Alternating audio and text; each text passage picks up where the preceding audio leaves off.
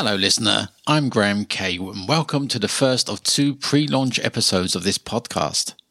Before we begin, let's get some clerical stuff out of the way. You can subscribe to this podcast on Anchor, Pocket Casts, Radio Public and Spotify. Coming soon there'll be other providers such as Apple Podcasts and Google Podcasts. You can follow us on social media such as Facebook, Instagram and Twitter with the username Swedishized. All links will be in the description below this podcast. So, let's get on with things.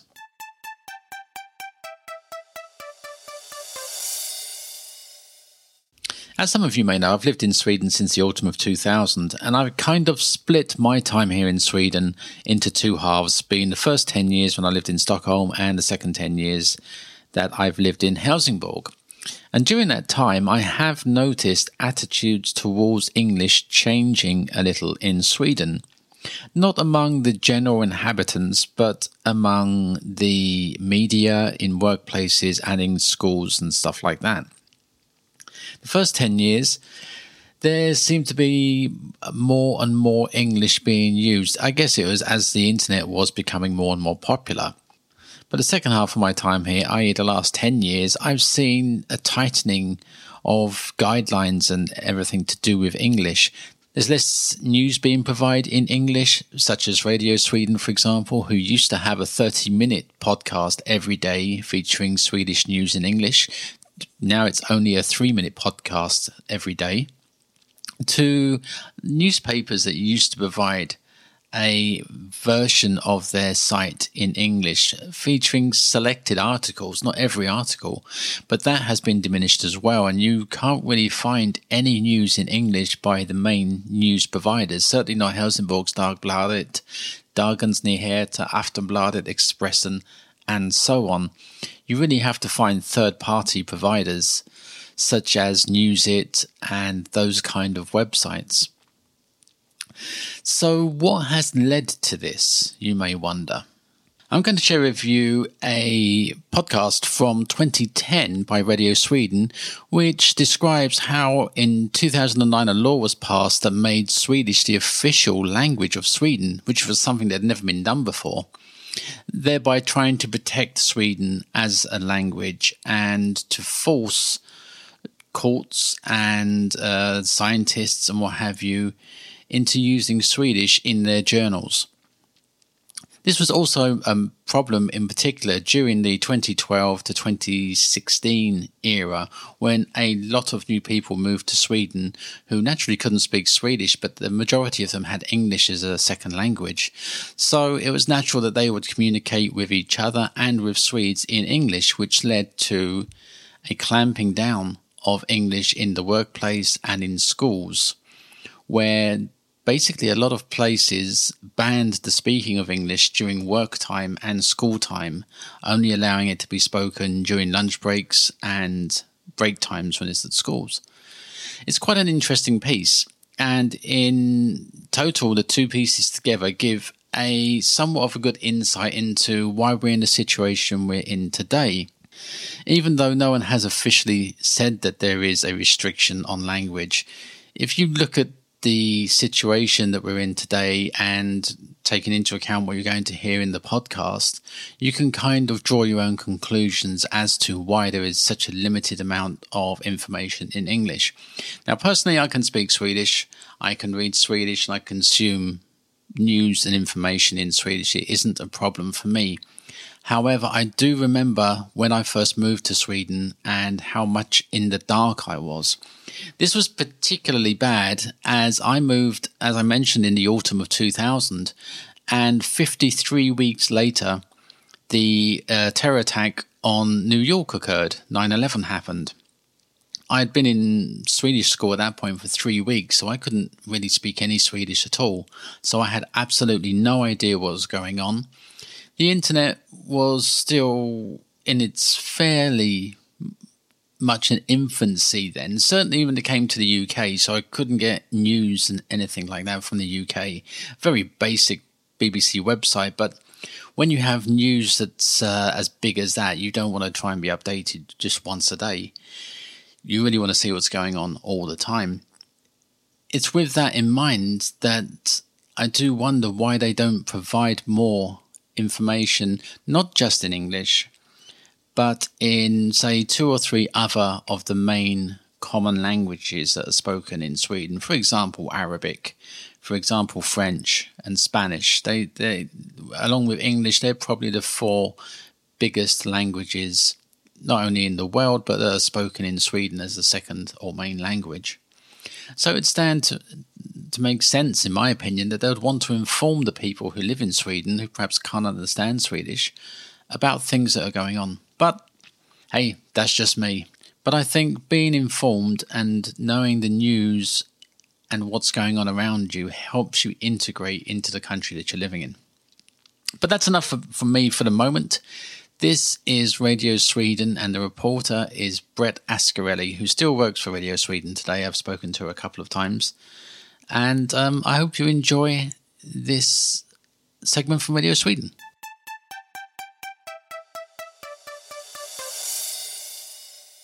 Och jag missade min deadline och nu får jag dålig feedback från min boss. Det är lame. Vad säger hon för något? Att jag kunde inte hitta en bra intervju och nu måste jag bli freelance. Men så just do it. What you're hearing is svengelska.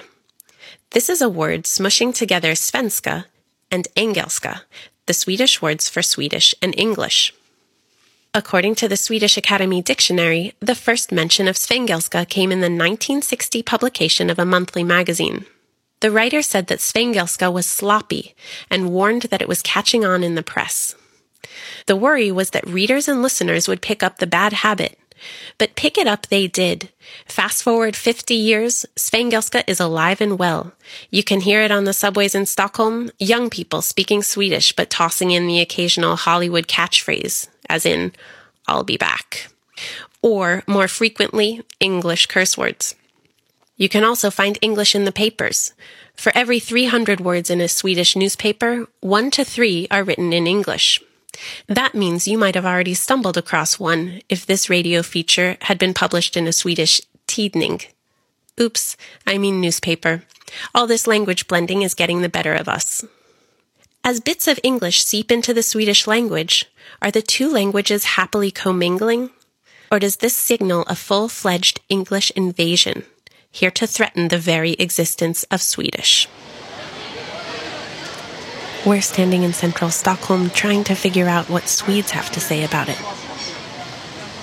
What's your name? Yvonne. Are you worried at all that Swinglish could force people to speak English and not Swedish? No, not at all. So I'm doing a feature about svengelska, and I was wondering whether you think it's a problem. Definitely not. Why? Because we're living in a global world, I guess. And the world is just getting more global every day. So we should probably try to fit in that global world. Are you afraid at all that that Swedish would disappear? Never, ever. No. Why not? Why should it? We invited Per-Åke Lindblom to Broadcasting House here in Stockholm to weigh in on the matter. Per-Åke is one of the chief members of something called Språkförsvaret, or the Defense of the Language group here in Sweden. He and his group worry that if English is allowed to take too much hold of the language, then Swedish could suffer a domain loss.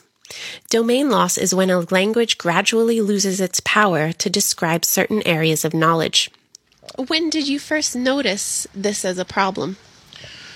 I have always been interested in languages, but back in 1998, there was what we call headmaster of Södertörns högskola, who said maybe we should deliver all courses in English, and then I got angry. I was angry because it meant a complete loss of Swedish as a scientific language. Per-Åke says that what's at stake with this issue is Sweden's connection to its culture and history. His group was instrumental in getting the Language Act law passed last year. This made Swedish the official language of Sweden, something that had actually never been legally stated before. It also set guidelines requiring courts, administrative authorities, and other public institutions to use Swedish. According to Per-Åke, the act passed unanimously. But it still doesn't go far enough. For one thing, it's not enforceable. And now that the law is passed, is your work over? Absolutely not. The law is not strong enough. We have not written it. So it's not strong enough. So first of all, we want to see to that it is used and practiced all over. And secondly, we want to strengthen it in many respects. For example, the Defense of the Language complained when they found out that the Swedish Foreign Ministry has email addresses in English. They also gave the Nobel Prize Committee a thumbs down for providing only an English version of their website. The committee is largely based in Sweden. With Swedish, there's this risk of domain loss, but English words sort of pop into the Swedish language. And is one of these more worrying to you than the other? You have to make hierarchy of dangers. First of all, what official bodies and companies do is most important when they are using English in an unnecessary way. What private persons do is less important. For example, when I was a seaman, I said gate. All the seamen said gate when we were leaving the harbor. And I used some expressions like 50-50 and so on. Oh, I heard a TV reporter, he was commenting the match between Spain and some other team, and he were going to translate the Spanish word campeón to Swedish, but he said champion, not mästare. So he mixed it in, completely unnecessary. Probably because he reads so many articles in English about football and so on, I think. You take a deliberate decision when you're using a certain language and what expression you use. And what do you think about the fact that we're having this interview in English? No, it's your best language. I'm just polite. And will you say your name once more? Because I think it's best if each interview... Your pronunciation was not so good. Per-Åke Lindblom. Now we're on our way to talk to Dr. Östen Dahl, the head of the linguistics department at Stockholm University. My name is Östen Dahl. His office is just, it's about bursting with books of all different colors that are lining the walls. They're overflowing from his desk. There's written material almost everywhere that you see. Dr. Dahl's office was even used as the set for a TV movie about a book thief. He's collected these for over the last 30 years or so of working as a linguistics professor here. By the way, Dr. Dahl doesn't like the term svengelska himself, because while English does have a widespread influence on Swedish, the bastardization hasn't become its own language. But he lets us get away with it through the interview. To start with, there are two very different things, and one is whether Swedish will disappear in the end, and the other, that is, if it's really threatened by English, that English will take over. And the other is to what extent Swedish is influenced by English, because it won't happen that Swedish somehow morphs into English, because that's not the normal way languages disappear. It will disappear if Swedish parents stop talking Swedish to their kids. Dr. Dahl says that the forces behind svengelska belong to a universal phenomenon. When two languages are in contact, but there's a difference in their status, and one is more widely spoken, then people tend to borrow from the language of the higher status. And why people do this? For different reasons, I guess. One is that often they don't have words for various things in their own language. Lots of phenomena that come, cultural and technological and so on, things that come with the new invading culture or whatever. Then, of course, you show off by using the other language, and often you find, I think, that some word expresses better what you want to say, or some expression, and this is often hard to judge what the real motives are, because some kind of combination of snobbery and real desire to express yourself. So this is tricky to describe why this happens, but it happens a lot. He says that the source of Svengelska is a mix of things. Academics come into contact with English all the time when reading journals. Sweden doesn't dub movies or TV shows, so everyone hears English, he says. And the better you know a language, the more you'll use it. For instance, it was said when the Harry Potter books came out that many kids in Sweden couldn't wait for the Swedish translations to come along, so they just bought the English versions. So apparently they also read English a lot. Dr. Dahl tells us that the first English loanwords came to Sweden some 1,000 years ago, along with missionaries. That's when Swedish probably picked up the words for angel, ängel, devil, djävul, priest, präst, and school, skola. Then, between the First and Second World Wars, cultural influence through movies and music kick-started another wave of English into the language. And that wave is going on to this day. We have had other periods of borrowing words from other languages which were actually more intensive, like in the Middle Ages when we got a very large part of the Swedish vocabulary really from Low German, and later on from French and Latin. So these really make up a much larger portion of the Swedish vocabulary than the English loanwords do. But English is here to stay. Dr. Dahl says it's gradually settling into Swedish, so much that people forget it's there. When I was young, people said information in the plural, so they said informationer, informations, and now people have just stopped doing that. That word is just used in the singular, and I suspect that that's probably English influence, partly at least. Dr. Dahl says that the survival of Swedish depends on a lot of factors, like whether immigrants to Sweden already know English. If they do, they might be inclined to stick to English and not learn Swedish. But so far, this isn't usually the case. He doesn't think it's so likely that Swedish will be affected very seriously by English, outside of vocabulary and phraseology. And if you look at a Swedish text and try to count the English words, you will see that it's not really a large proportion. So I'm not sure Swedish will really change radically. It's perhaps more probable that people will just switch to English.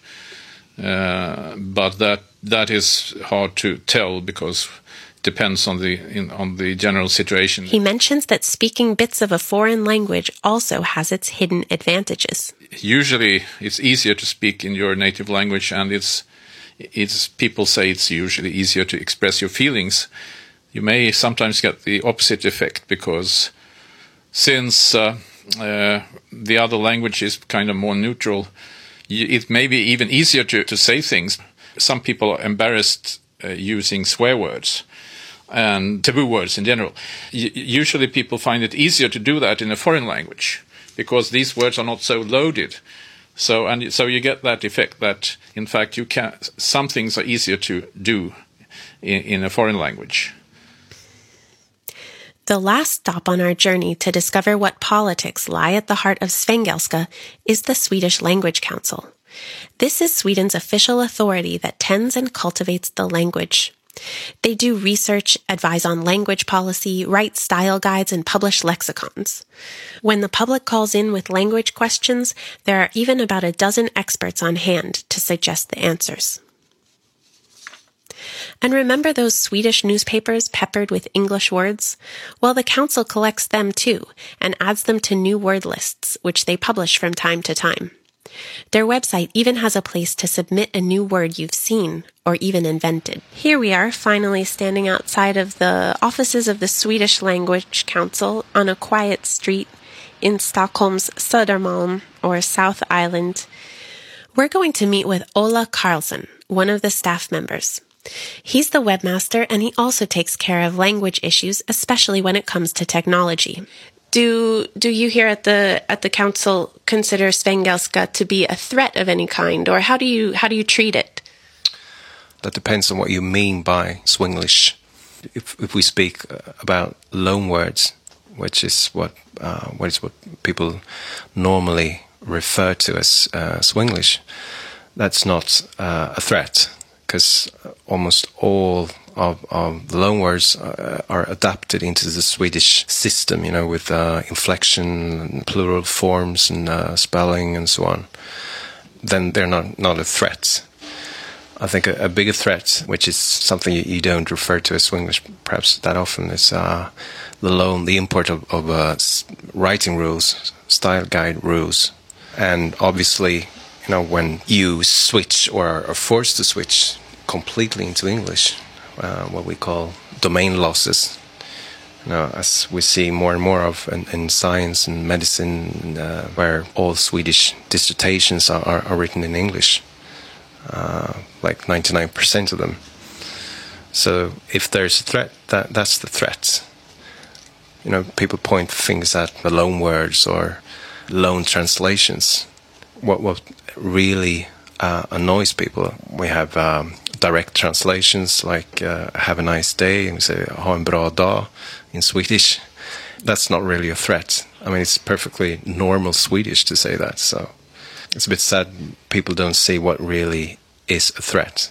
For Ola, what's at stake with English isn't so much losing Swedish cultural heritage, but ensuring democratic rights.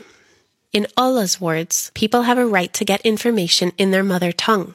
And now that the language law has gone into effect, authorities must also publish information in several of Sweden's minority languages. We're not the ones who decide what new words are adapted in Swedish and not what words are used in lexicons and dictionaries. I mean, that's people. People who invent and use new words. They will spread them, and if they're widely used, they will end up in dictionaries. We can only shape the words a bit more and give them, plural forms, and sometimes we have to invent words because people really need a Swedish word for a specific concept where a word is lacking. The English seem to cope with very vague and ambiguous expressions for specific concepts, like empowerment. It's an expression that can mean just about anything, really. People call us and ask, how should I translate empowerment into Swedish? And that's a good example where you have to put the focus on translation aside and say, this could mean anything. What do you want to express, really? And you shouldn't always focus on, how to translate. And why people do that is often, I think that the English language and the English words are superior in some sense. And the Language Council also helps with questions about tailoring English words into the Swedish grammatical rules. In Swedish, every noun has either a common or neuter gender.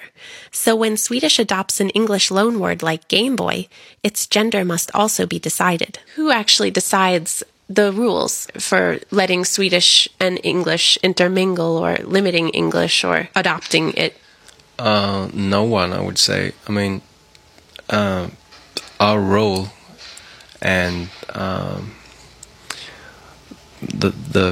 there's no really corresponding word in English for our job in language nursing or language planning, and but the role of language planners, if you will, in Northern Europe, I would say, is not to regulate language use, but rather to help out when people have problems and people want to use Swedish words, for instance, when that is lacking.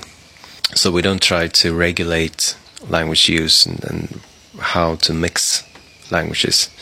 So it's really just when you have a right to use a specific language, and you have a right to write in your dissertation in Swedish, for instance, that's when you have to regulate language use. We look at a list of English expressions that the Council has collected. Now they're trying to find good translations in Swedish, not always an easy task. For example, next to the English word for catwalk is one they suggest could be used instead. Podium. Many Swedes think of Swedish as a poor language and English is as a rich language with many words and many synonyms and so on. And it's not really a language that is poor or rich. It's the people speaking that language that are non-creative or creative and have an ability to use less or more words. So it's everyone's responsibility to invent new words when you lack words for a concept and to use all the words that exist. Swedish have, loads and loads of words and old words that are not used anymore, perhaps, and loads of synonyms, though they're rarely used. And that's something we try to tell people, that Swedish is a rich language, but it's up to you.